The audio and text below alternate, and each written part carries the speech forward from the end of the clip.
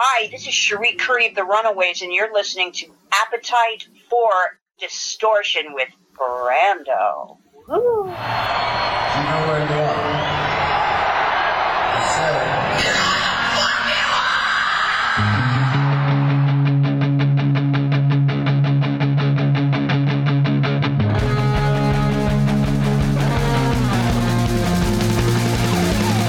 This is Appetite for Distortion.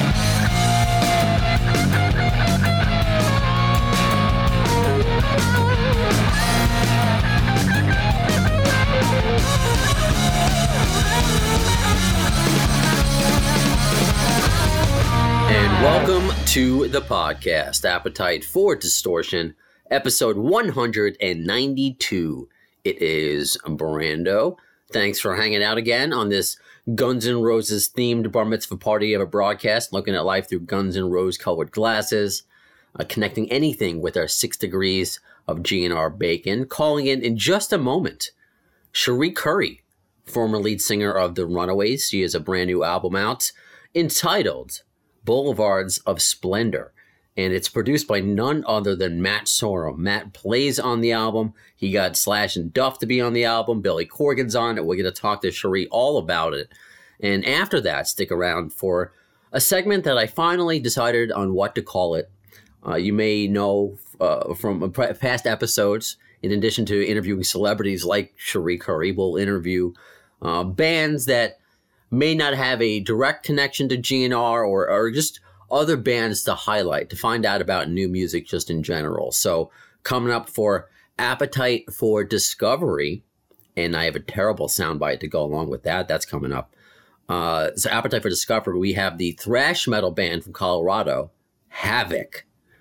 Okay, so Havoc is on the way, but first, I believe Cherie is calling in now. Hi, Cherie. Hey, Brandon. How are you doing today? I'm just doing peachy keen. How about you? Peachy keen. I like that. I thought I was the only dork who said that. I'm totally a dork. I love it. Well, if you don't mind me asking, where are you calling from today? San Fernando Valley in Los Angeles. Okay. And I know that first thing I asked, how you doing, is kind of a loaded question nowadays. So, I mean, before we get into the new record, how are you? How is the family? How are you taking quarantine in this Armageddon that we're going through? I'm doing just great. I mean, I'm not going to say it doesn't feel a little strange after a while, because I'm really a homebody. I work from home, actually, unless I have to do like on-site carvings. I'm carving at home, and I'm doing my audio book now, so I'm here. But when you're being told to stay home, it just changes you after a while. Yeah. Because you feel your freedom is being, taken away a little bit. It does after a few weeks, and it's been quite a few weeks for all of us. I think it starts to wear on you a little bit. Yeah, that I understand that. I mean, I'm usually in a studio in Tribeca at iHeartRadio. Now I'm here in my apartment in Queens in my Simpson pajamas, not to give too much information away about myself. But I guess you kind of answered a little bit of my next question was, how are you staying busy? So you are still carving and you're working on an audiobook. I am, yes. And I'm talking to you, Brandon. That as well. And so I'm doing that. And, I mean, we manage, don't we? We manage to get through it. It just feels odd, and we have to just remember that this is only temporary. It is temporary, and you, more than most people, know about that, know what it's like to go through a certain experience and come out of it. And the experience with this new album, Boulevards of Splendor, I mean, it has to be many experiences, because, correct me if I'm wrong, this has been a decade in the making. It has, and what a gift, I think it's a little bit of a miracle, I will say. Just kind of like the Runaways movie was a little bit of a miracle. And I still don't believe it happened. And even when I look at this and listen to this record, because I didn't listen to this record for probably 8 years. Wow. Because I just didn't ever think it was going to come out. So, when you got your heart in something and and you don't think it's ever going to see the light of day. You have to disconnect to survive, right? So that's what I did. I didn't expect it to see the light of day, but it did. And now that I listen to it, my jaw hits the ground. It is a frickin' brilliant record. It really is. And it's not, it's funny because I'm listening because it's star-studded, and that's kind of how it's built. But it's not just the tracks that have Slash and Duff and Billy Corgan.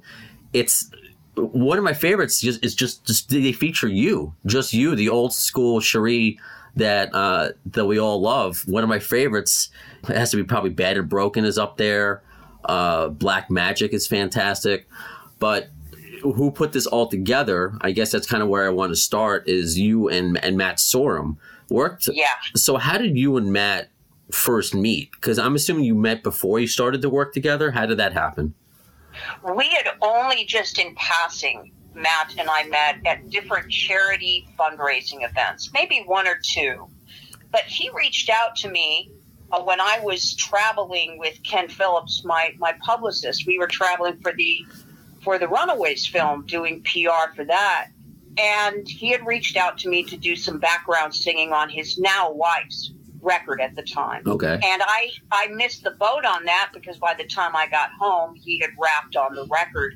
But right at that particular time, we were just chatting when I phoned him back, and I'd been asked to open for Joan at the Pacific Amphitheater in Orange County. And this was not a small show, Brandon. This was a big show, and I didn't have a band. And I brought that up to Matt. If he knew any people in the business, I mean, I'm just a chainsaw carver from the valley, you see. I don't have people, in my back pocket or in my little black phone book like Matt Sorum certainly does. But what shocked me the most is he turned around and he goes, "Well, I'll be your drummer." And I mean, first of all, still right now, my whole body just shook when I said that, because it brought me right back to that moment where I could not believe he just said that. And he goes, "And I'll put together a band for you. It'll be kick-ass." And I was like, What? And sure enough, he brought Nick Mayberry, who is just incredible, and Grant Fitzpatrick on bass, who is with the Cult. And I brought my son Jake Hayes on board, who has gone on to become quite a solo artist in his own right. And Matt, he grabbed the reins on this, and we rehearsed. And boy, when you rehearse with Matt Sorum, you better not be slouching. I'll tell you that much. I mean, that guy is just a pro. And if I remember my son, who was very young, I mean, like 18 at the time, 19, I think, and he had never been on a stage besides with me on some smaller things. But if Jake wasn't hitting a chord right on the downbeat, and Matt just started making him do it over and over and over. With everybody standing there looking, it's like, oh my God, but Jake got it, and he never forgot that. So Matt just did an amazing job, and we put this show together, and in a couple of weeks we hit the stage and blew everybody away.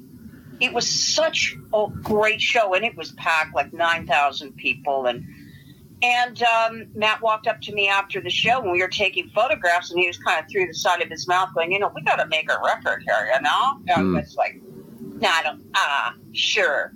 Oh, I didn't think so, because I just didn't. But he was serious, and within a week, we were in his studio cutting Roxy Roller. And then Kenny heard it, and he loved it, and we did have another record company that wanted to do the record, but Kenny was my manager at the time, so of course we went with Blackheart, and we made this record.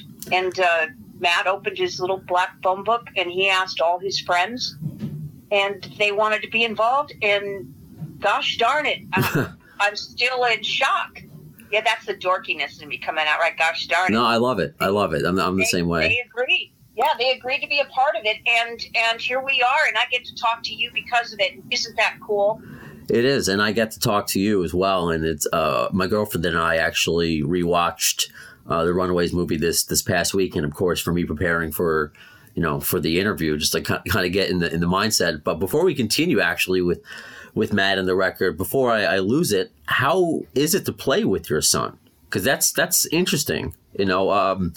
I'm assuming, did you raise him to be in a band? Is that something that, did you want to be like mom? Like how, did you know that you would be, not that you would not play with your son, I'm sure back, in your house or whatever, but you professionally that you would play with your son? Did you ever see that coming? No, I didn't. He wanted to be a professional skateboardist, but when I took him to the outdoor parks, he would freeze up and get scared. Then he wanted to be a basketball player.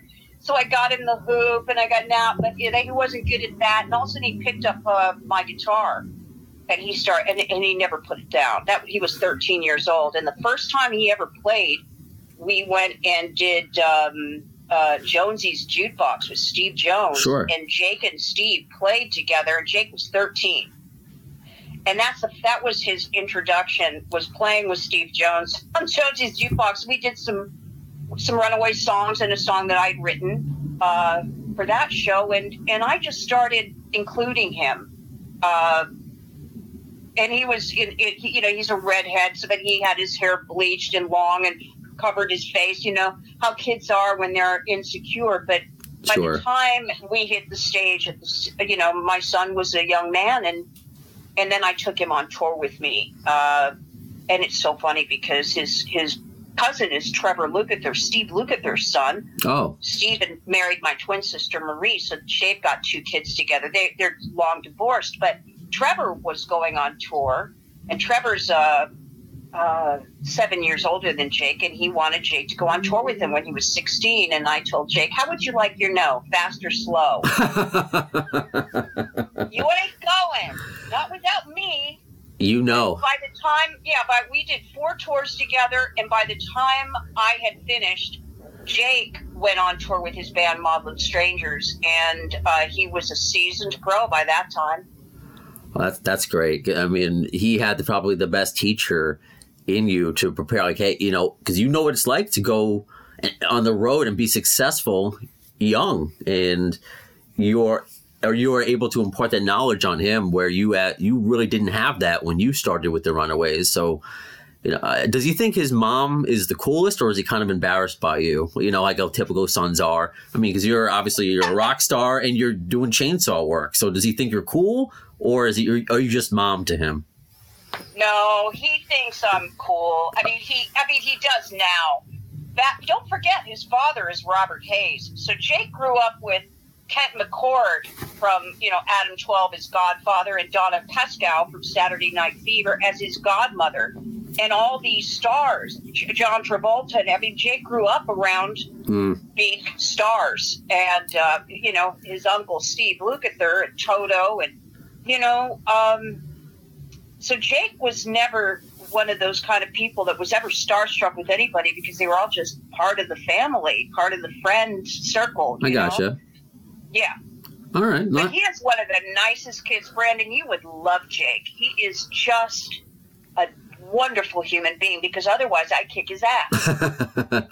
Well, to make the transition, because I hope to meet him and you, assuming that you will go on the road once this Armageddon dies down for Boulevards of Splendor. So with that, it's interesting to see who is releasing, how every artist is handling this pandemic. Some people are holding off their release. Like Gilby Clarke has his album just waiting. And I know Matt Sorum, who obviously produced your record, he's waiting on his book. So you're putting this out, which is great now because we're all bored. That's why I'm doing podcasts still. So and yippee for me. So was there any... did you wait long enough? Was there any hesitation with everything that's going on to put this out now? Because it's available digitally via Blackheart Records. Is there any hold off as far as physical copies, or what has been the approach on putting this out, and has the virus affected it? It's all been in the hands of Blackheart and Ken Phillips, my publicist. It's all been in their hands. And because, again, I really kind of didn't think it was going to happen. And when it did, and also Ken's worked really hard on making sure that people were aware of it. And I actually sat down and listened to the record. And then I got super excited because I couldn't believe how great it was. And when I believe in something, It's great, isn't it, when you really believe in something? Sure. And there's nothing like it. You know, you can't kind of wiggle your way through something that you don't really like, that much when you have to promote it. So I'm so incredibly blessed. And everything happened the way I guess it was supposed to happen. I've got Ken Phillips, who's just been with me now since before the Runaways movie. He was Joan's, publicist for many, many, many years. And I'm just loving this. I'm loving all of it. And I'm loving being able to reconnect with Matt Sorum after all these years. And I just toured with Brie Darling on a record called The Motivator that came out. And I brought Nick Mayberry with me, who was the guitar player that Matt had playing on Boulevard Splendor, and I took on tour with me for 4 tours. And so I get to be with him again. Hopefully if we get to tour on this record, because I would love that. Well, I think we all would. But what's great is, in addition to the album being available itself, you have like vignettes of you in the studio with Matt Sorum, with Billy Corgan, with Duff, with Slash. So if we could talk about the recording process a little bit, because I know it's taken a while, not quite Chinese Democracy a while, but it's taken a while. If you could talk about the recording with Slash and Duff, how that came in, and that's the lead track, Mr. X, which is pretty badass. Well, that song had been written for Velvet Revolver, and this was for a record that never actually transpired. But this was a song that Slash and Duff and Matt had worked on, and when they kind of broke up, Matt said, "My gosh, we've got this song." He called Slash and Duff and said, "We got this song. What do you think of Cherie Currie doing it?" And they both thought that was a great idea. So they came in and recorded the song, and it's funny because Slash had been asked about his top 10 collaborations in his career, and he named me as one of them, which is absolutely, again, that was falling out of my chair moment. There's been a lot of falling out of my chair moments, Brandon. That's high praise. I mean, because he's worked with everybody. So, yeah. So because the phone cut out a little bit, but you said, so this is basically, Mr. X is like what Velvet Revolver would sound like with Cherie Currie on lead.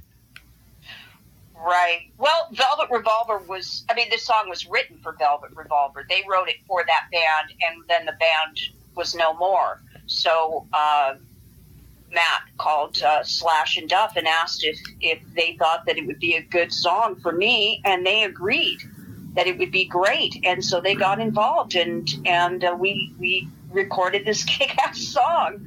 Were you guys in the studio together when you were, or are you doing it like in parts? You know how sometimes people do in today's day and age. Yeah, well, I've worked with Slash before, but no, I wasn't actually in the studio. They did that a very late night session for that with Matt, and then I came in the next morning, and here was this amazing track. Oh, okay. So yeah, so I wasn't actually in the studio with the guys, but they came in when I was out of the studio, and they cut it. Yeah. Okay, because when you do go out on tour, I think one of them has to come up with you. That's got to happen, one or both. I can foresee that happening totally. Oh, yeah, I'm sure that they would. I mean, with me and Lita, we were raising money for muscular dystrophy, and Nice. And Slash jumped up on stage with us. It was a lot of fun. I mean, he's a really good human being. That's the funny thing is, like even Billy Corgan, he's got a reputation supposedly, but I just never worked with such a giving and generous, really, truly generous genius as Billy is. Really good people on this record, just down-to-earth, good people. Well, and before I ask about Billy specifically, if you hear the lawnmower, again, I'm in my apartment in Queens doing this radio interview because of quarantine, so we all got to find our ways to make this happen. So I just wanted to awkward. Right? Yeah, I know. I wanted to bring. Yeah, I'm doing my audio book at home, and my son had built a little sound, encasement for me. But you still can hear those lawnmowers and those blowers no matter what, So, it creates an atmosphere. I like it. It makes a real raw rock and roll podcast. That's what I want. So with Billy, about Billy Corgan, when did you guys first meet? How did you end up collaborating with Billy? Matt Sorum again. Remember, I'm just a chainsaw carver from the Valley. And you're so humble with that. You're so much more than that, but I like that answer. No, but I am, and Matt reached out to Billy and asked if he would write a song for us to duet on, and Billy said yes. What's the likelihood of that? Again, another miracle in my life, I'll tell you. And he came in the studio. It was an honor to meet him, and he played this song, Boulevards of Splendor. And we worked really closely together, and he recorded all the instruments because that's what Billy does. I mean, he didn't do the drums, but he played, I think, about every instrument on that song. And it was really neat to try to match his, crazy voice that he has, which I've just grown to love throughout the years of Smashing Pumpkins. I was a big Smashing Pumpkin fan. But then just to show you what a terrific guy he is that after we had finished the song, Jake and I had written a song that just wasn't, happening. But I knew it had potential, and so we sent it to Billy, and he was at a retreat writing, and he sent me a video back of how he had changed the song, changed some melody, and that is the kind of giving, lovely human being Billy Corgan is, He took time out of his very busy writing schedule to work on a song that me and Jake had written, so that's pretty rare, you would think. You would think, especially, I think, aren't the Smashing Pumpkins working on like a double album? So yeah, he's obviously super busy. It's not like he's just sitting around. So what's interesting though is because he's on the track Boulevards of Splendor, which of course is the name of the album. So what, I guess, did in a way Billy name the album? How did that come about? I named the album. Okay. With a little help from my son, we had gone back and forth about it. Blackheart as well, but Boulevards of Splendor was my son's favorite song and one of my favorites as well. It was such a remarkable experience, the whole thing, and we just loved Billy and we loved his work, and so we named the record after that song because it's the best, my son's favorite song on the record as well. So I know he's got great taste. It's hard to pick a favorite because there are, again, a lot of tracks, and another one that stands out is the Runaways cover of Queens of Noise that you have Juliette Lewis on, Brody from the Distillers. So is that also all Matt Sorum putting together this group? All of it. Yeah. The only person I brought on board, the two people I brought on board was Julie Reagans, who is just a fantastic singer. She sang on Roxy Roller, and Jimmy Z. I brought him in to do horns, and he's a legendary horn player and an old friend of mine. To play horns on You Wreck Me. But the rest, besides my son, and also I brought Patty Balaz on to do some filming for me. She filmed most all the session work, and she's a friend. So those are the people that I brought on board. The rest is all Matt Sorum. Was there ever a thought not to when Matt jumped on board and he was going to be your drummer, that you two were going to start a band? Or is it always the focus was going to be like, this is going to be a Cherie Currie record? Oh, no. It was going to be a Cherie Currie record. We were never going to do a band together. Okay. Matt's a busy guy, but he saw something in me when I performed on stage because, listen, when we were in rehearsal, he would kind of look at me and I'd say, look, don't worry about me, Matt. I know how to handle myself on a stage, so don't worry about me. Because he got a little concerned that I was a little too lax in rehearsals. I was singing, well, but the thing is that I wasn't, and I just said, don't worry about me. And when he saw me on stage for the first time, he was behind me since the Runaways. And so he had a vision for me, and a vision I did not have. I didn't expect to make another record. I really did not. Wow. I just expected to be a chainsaw artist the rest of my life and do the occasional guest spots on other people's records. I didn't expect this. How come? It's all Matt. How come? Why? Yeah. Because, when you fall into a different kind of life, and I'm an artist, I'm a sculptor. So that was my life, and that's how I had a roof over my head. So that was just, and also another thing is that I think when you put all your eggs in one basket and, it's either you're going to be a rock star or you ain't going to be nothing, I think that's a very sad story. Yeah, I understand. That's understandable because, there's always peaks and valleys in life and in every single career, unless you're Paul McCartney or Bruce Springsteen or, people have their ups and downs. And I just never saw this as any kind of long-term thing for me. Well, this is a pleasant surprise. I mean, it sounds like it is for you, but just for your fans as well. There's an interesting quote that I'm reading that Matt Sorum said about the record, and I think it's a nice way to put a bow on our conversation here. He says, this record is about who Cherie Currie is now. So who are you now, and is it different than the Cherie we knew or we've come to know? And again, that's Matt looking at me through his eyes. And I, God bless him for that, because, I'd forgotten who I was in a way. And, I've always loved being a stage performer. I always knew it was in my blood. I mean, there are things that we're all born to do. But he kind of brought that back around and let me sing the way I wanted to sing. He didn't tell me how to sing a song or don't have so much vibrato. He was such a perfect producer for me because he made me comfortable in my own skin. So I'm forever grateful to him for that, and his musical genius and his ability to reach out to his friends, and everyone loves Matt. So I think that they would have said yes if I wouldn't have been Cherie Currie, they would have said yes anyway. And that's a big tipping my hat to Matt Sorum. Any chance of, whether it be you yourself or with Matt, we're seeing a lot of these artists perform on webcams, on Zoom now, because obviously there are no concerts, or they're slowly opening. I don't know if you saw, I think it was in Denmark, they had a concert where everyone's in their car. So we're trying to figure it out. So any chance of you doing anything on social media, performance-wise?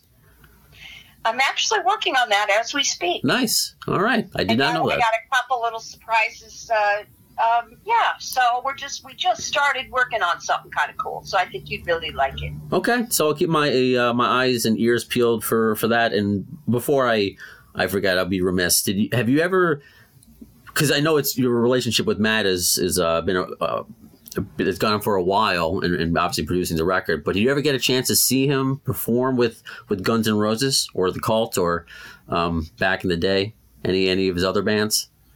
Well, you know what? He has done so much charity work, and I saw him playing with Dave Navarro.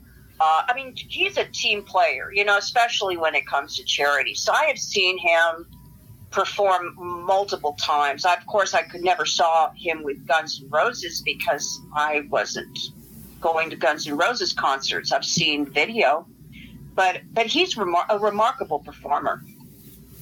And it's Camp Freddy. Camp Freddy. Yes, Camp Freddy. Yes. So I got to play with Camp Freddy, which was so super cool of Matt to include me in that as well. He's just a master. I mean, anytime, have you ever seen him live? Because if you have, you know that he brings the back of the stage to the front of the stage. And that's what Sandy West always did. And that not every drummer can do that, where you might be at the back, but you're in the front, because he's such a huge personality and has so much power and strength mentally. He's got a charisma that is God-given. I mean, it's not something that isn't born into you. I was lucky enough to see him a couple times with Velvet Revolver, and hopefully I'm lucky enough to see, I don't know what you two had plans for touring or one-offs or whatever, but whatever it is, I'm looking forward to it, because this really is a great record, and I'm glad it finally came out. Obviously, your passion for it has come through this entire conversation. I mean, it's just overall, first track to last, just a really solid rock and roll record with a lot of surprises, and it's an all-star album, Boulevards of Splendor. So, Cherie, I can't thank you enough for your time, and I can't wait to see what's next. And you mentioned, when can we expect the audio book? Is that the next thing that we can expect from you? Right. Yes, I'm on chapter 10 right now. I had to take a few days off.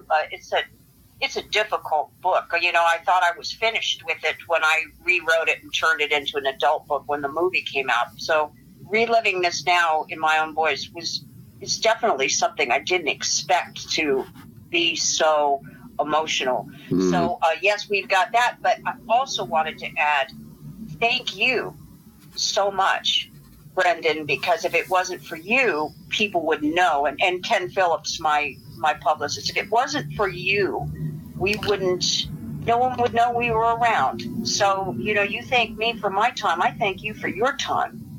Well, more people. You're way too humble. People know who you are. And I will say, if we want to add one other person in there, my friend Joe Rock says hello. I love Joe! So neat. Oh, my God, I love him with all my heart. What a wonderful guy.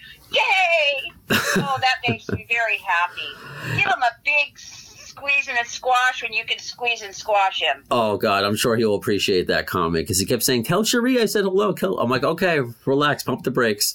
So, yeah, and I just talked with him the other day, too. I love him so much. He's talk about another really giving, beautiful human being. He really helped me out a lot when me and Bree were out there to do a show. I love him, and I never forget good people because, you know what? We all need the help. We don't do it alone. We just don't. Not in this business, we don't. No. So thank you for your time. It means a lot to me. Thank you, Cherie. One of the true pioneers of rock and roll front women right there, Cherie Currie. Awesome. And very interesting about that track, that Velvet Revolver track that never came to light. I mean, this band that hasn't existed for quite some time, we continually find out more and more about.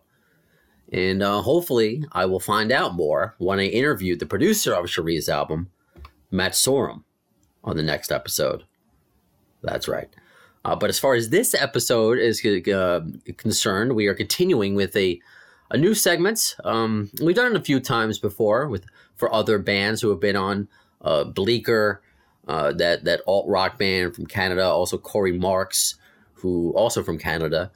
Country artist, and see what Guns N' Roses ties there are. But it's to promote new music as well. Yeah, this is a GNR podcast, but, you know, GNR, especially if you listen to Duff and his radio show on satellite radio, they're all about, you know, obscure bands and finding new music. So trying to do the same thing here on this podcast and make it different. You know, interviews are great when they're just about Guns N' Roses, but let's see how creative we can get. So let me first thank all of you who submitted when I was trying to come up with an idea for this name to keep it, you know, Guns N' Roses themed regardless, and my stupid little sound clips, intro music for certain segments, Shotgun News, Mr. Mailstone.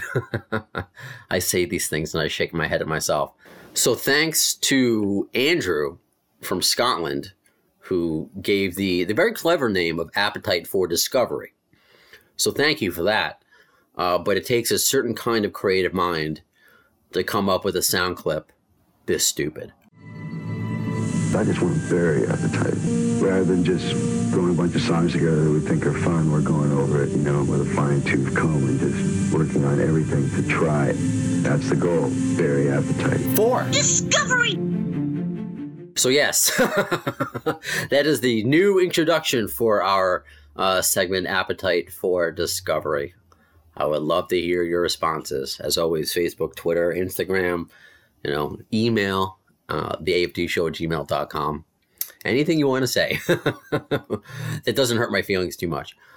So with that being said and played, let's welcome in Brandon and David from Havoc. So I guess we'll do a roll call since this is all weird. So who is the other Brandon? Me. Can you say something a little more extensive than me, so we get a whole feel for your tone and your inflection? Yeah. My name is Brandon Bruce. I play bass in Havoc, and I'm excited to do this interview. Right on. And David Sanchez, correct? I am David Sanchez, the one they called. And in relation to Rick? Rick Sanchez from the Casualties. That, or I guess Rick and Morty. I like your response better. Yeah, I know Rick Sanchez from the Casualties. Okay, that works right on. So I appreciate you both, you guys coming on today. I will say that I've only met a very small handful of Brandons in my life, and it's kind of. I mean, I guess I go by Brando on the show because I try to be cool. Like I'm not as cool as being in a thrash metal band cool, but I guess. Do you have a nickname? Are you Brandon? Are you also Brando? My mom calls me Bran. No, Brandon. Never had a nickname. Right on. I guess the most important question is: Are you both of you guys okay? Are you both you guys together? Are you social distancing? Calling both from Colorado? What's paint a picture for me if you could. We're only together telepathically. Right. We live about 1,000 miles away from each other. As far as I know, we're both safe. Okay. Yeah, you said. Where are you guys calling from? Are you both? I know it's Denver, Colorado, but is that just like the band where it's based out of? Where are you both specifically, if you don't mind me asking? I'm in Nashville. Okay. And David's Lakewood, Denver. Okay. All right. Are you both? Are you originally from Nashville? Because I guess I'm curious because I wanted to know about how the band. Because I know this is your 5th album, but kind of just know how you all found each other to make this 5 and be labeled as a Colorado thrash metal band.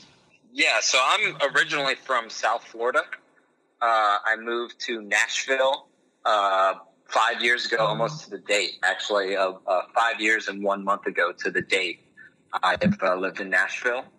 And I met David and the rest of Havoc through a mutual friend. He was an AR rep for a guitar company that they were working with as well as I was working with. And we just became good friends. And when they needed a bass player, I basically was like, I'm your new bass player. All right. That was that. But the band, David's lived in Denver his whole life. And he started the band when he was 15. Right? Yeah, I was a teenager. Oh, wow. Yeah, and the band originally was all people that lived here in Colorado, but as time went on, the recruits for the musicianship, it got kind of more spread out over time. But I mean, it works out well enough for us. When Reese, the other guitar player, he lives in Virginia, but he lived in Colorado for quite a few years when he first joined the band, because that was kind of like one of the things that needed to happen if we were going to make a band work. We couldn't be this spread out. But nowadays things are slightly more lucrative, and if people want to live other places, as long as it's not like living in India or something, I guess it's still possible to create and be in a band together. I mean, you alluded to it, and it's the perfect segue into just everything that we're going to talk about. Is I just saw Sammy Hagar in The Circle. They covered AC/DC's Whole Lotta Rosie, and it's all, it's all separate. They're all in different places. They're not living together as a band like the Partridges or anything like that. And you're seeing a lot of that. I know it got creative. I don't know if you guys saw the Rolling Stones. They had that. It was like the Elton John special, and they all had. I mean, Mick could sing, and Keith and Ronnie had guitars, but there was no drum kit for Charlie Watts, and he was just kind of playing it like a little kid with pots and pans, and I guess they dubbed over it or whatever. But you just get to be creative. Like right now, I don't know if you guys could hear the trucks going by because I'm just in my apartment in Woodside, Queens, and basically my pajamas. I did shower though. I showered for this. Just even though we're socially distant, I showered for this. So I was worried about the smell, so thank you. No, right on. And I appreciate when I got in contact with you guys, because there's a segment. It's not just doing this Guns N' Roses themed podcast. I liked the way actually it was run on Sirius XM, because my last interview with Susan Holmes McKagan went kind of viral, and they're running this promo on Sirius XM, I was told, that said the Guns N' Roses centric podcast. I kind of like that because it's not just talking about the band. It's not just interviews. It's talking to, this is kind of the reason why I, from my beginning, talked about why Guns N' Roses. And part of it was, yeah, there are some newer bands I like, but they're harder to find, or they're just not out there. And shame on me that it's taken me a while to find you guys. And because I love old school Anthrax, and you guys sound, not the pigeonhole you to one thing, but it's just old school thrash metal, and it's just refreshing now to see it. And it sounds refreshing. It sounds new. It doesn't sound dated. And I do want to mention before I forget, you guys were given a perfect rating on Metal Wani, or Wani. Forgive me if I'm mispronouncing that. Oh, cool. Which is pretty insane. The new record, or the new record? What was? Yeah. So it says Okay, this: cool. 5. They weren't talking about our looks, our physical looks. Yeah, I was wondering. I was like, the band in general. You guys are better looking than Metalocalypse, I'll tell you that. We're some hot pieces of ace. So it says this, V, or 5. Sorry, I got a total whatever. It's from Cabin Fever. It's intentionally ambiguous. You're right if you say V, and you're right if you say 5. Oh, well, let's pretend I did that on purpose. You're killing it. By Havoc is a massive dose of unrelenting and devastating thrash metal. This album is a metal masterpiece. On V, or 5, Havoc retained all the crushing heaviness and addictive riffs that have lifted them up as one of the premier metal bands while continuing to explore their ingenious creativity. So, holy shit, that's a very metal review. So, just congrats, you guys. So, how long has 5 or V been out? Today. Holy shit! It hasn't even been circumcised yet. It just came out. All right, so let's say this, because I try to do this in real time, and I'm going to get this interview as we're talking in real time. I break the fourth wall also. So today we are recording this May the 1st. It's going to be May. Sorry, I should probably edit that terrible joke out.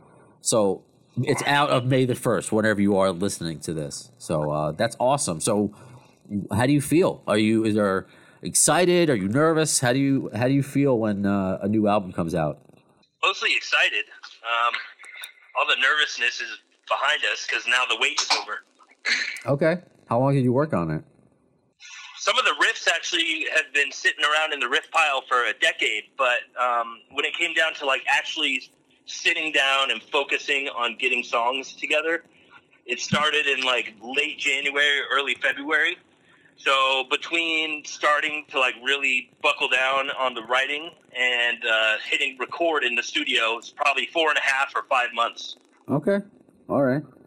Well, I guess thankfully it was all done before, because that would have been awful. You're working on so hard, and at least you were able to, because we've talked about this with other artists or even CEOs of record labels that I've had on, of just what do you do now? How do you go about releasing music? Because I'm sure there was supposed to be some sort of tour or something to coincide with this, right?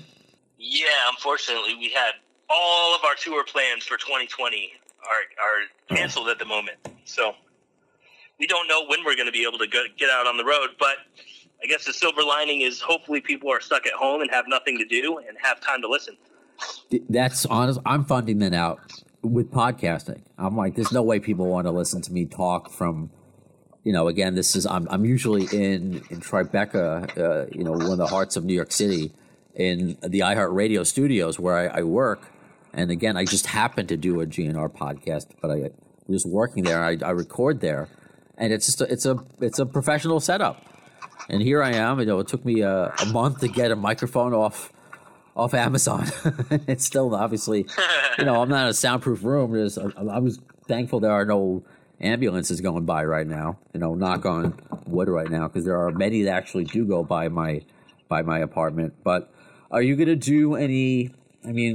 I know that's the challenge. What do you do? But are you going to do stuff on social media to try to stay interactive with fans? What is your trying to gauge as much as possible? You have to get creative now. You can't just post a cool photo of the band playing on stage and people, It's just those opportunities don't exist. So Yeah, that's a fair point. I think all of us are going to be doing playthroughs, and I think we'll be going live on Instagram and engaging people in that way. One thing I think might be fun for us to do as well is just, like dissect our own songs from the new record. Have everybody like talk about certain parts of songs, or get into a conversation about individual tracks. I think would be fun for people to listen to after enough time has gone by where people have actually absorbed the record and kind of know it well. It would be fun for fans to listen to us talk about our own music. That's a good way for us to kill time in the meantime. Sure. But there's also no touring in sight at the moment, so it's entirely possible that we'll write more new music, and maybe we'll be able to put together a new album by the time we can get out on the road again. I don't know. All right. Before I forget to ask, do you use the Havoc thrash Instagram, or are you using your separate grams, as the kids say? Both. All right. So what are they, if you don't mind? Yeah, people want to find the band on Instagram. It's Havoc with a K, HAVOK, Havoc Band Official. And from there's actually links to every individual member Instagram page. Okay, that's cool. That makes it easy. And the nerd in me has to ask, Havoc any relation to the X-Men? No, I didn't even know about the X-Men until after the band was already in existence. That's a solid name. Just regardless. That's a solid name. I like it. So, why I enjoy being able to talk to bands like you on this GNR-centric podcast. Has there been any influence on you guys? Because I know Slash isn't exactly a thrash guitarist, but, Buckethead could fall in that category. So has there been any influence, Guns N' Roses wise, or growing up, that being one of the first bands that you listened to? Anything in that department? Slash is a total shredder. I think a lot of metal guys really love his guitar playing. He's a total ripper when it comes to solos.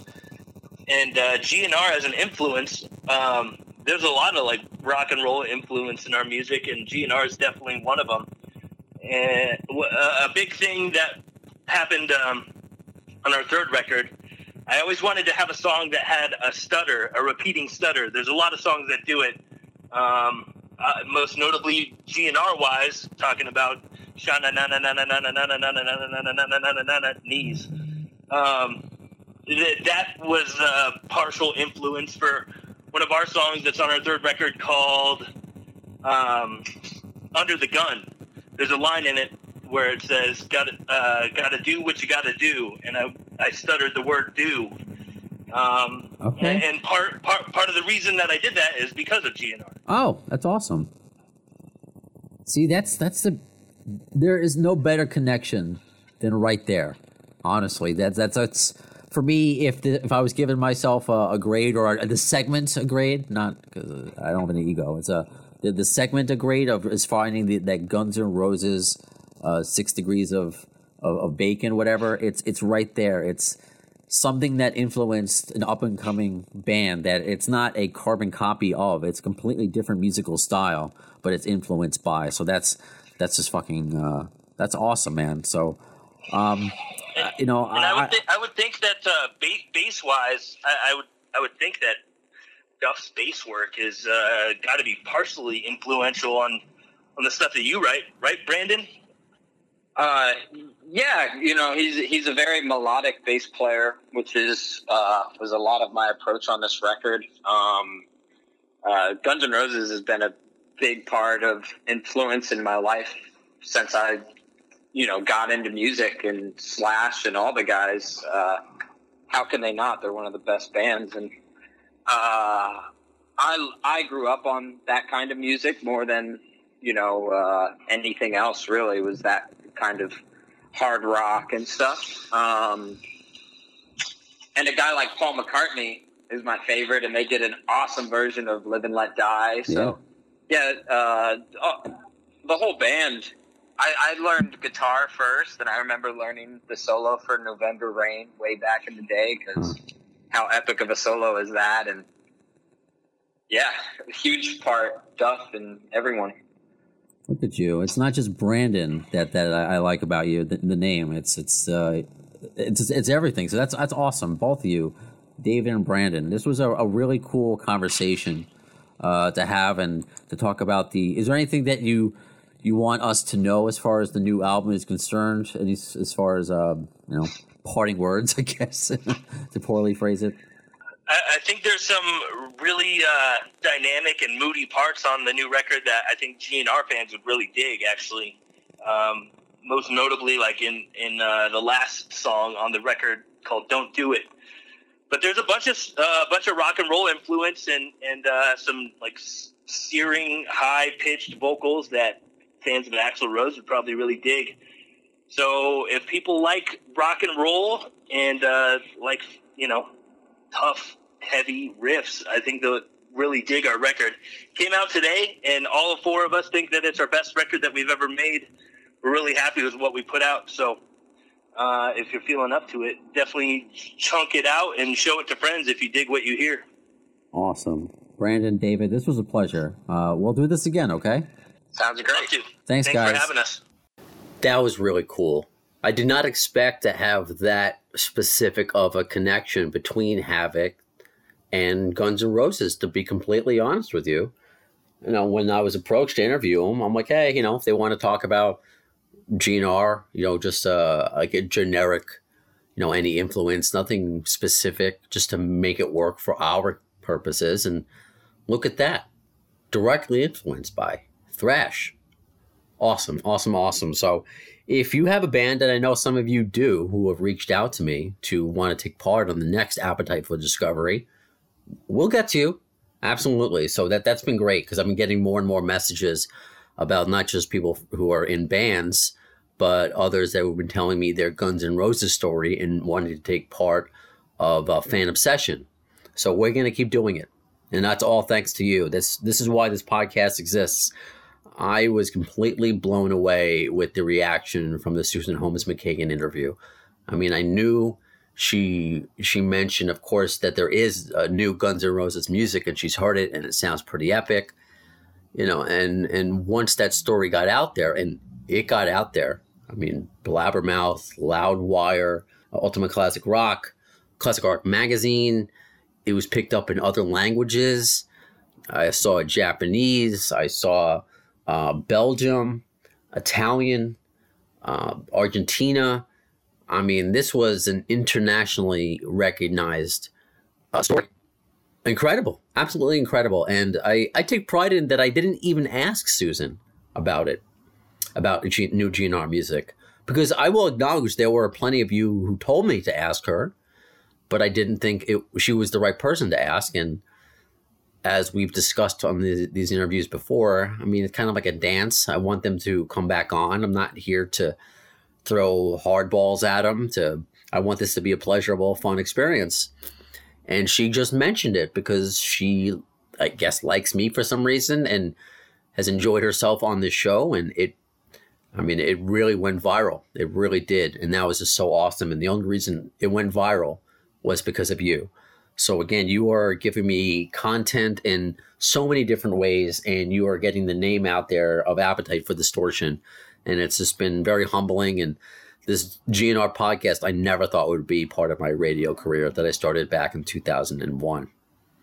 I started radio 2001. This podcast, I think, is maybe 3 years old. But again, how time doesn't matter. We're approaching 200 episodes. So that's, again, it's a small part of my career. But this has become perhaps my most favorite thing that I've done. And that's all thanks to you. So until next time, well, I kind of told you. And if you follow on social media, facebook.com/The AFD Show, or on Twitter @The AFD Show. Instagram, Appetite for Distortion. It's up there. Matt Sorum. Matt fucking Sorum is coming on the podcast. I can't wait to talk to him about it, about everything. Of course, we're going to talk about his work with Cherie Currie, and we'll see what GNR and Velvet Revolver stuff that he can talk about. Hopefully he can update us on his book. we'll see how it goes. And that's what this podcast has been like. We'll see how it goes, and I'm continuously blown away by the progress, by this podcast night train that keeps on a rolling. So thanks to all of you again. So until next time, when will you see it? Well, in the words of Axl Rose concerning Chinese democracy, I don't know if soon is the word, but you'll see it.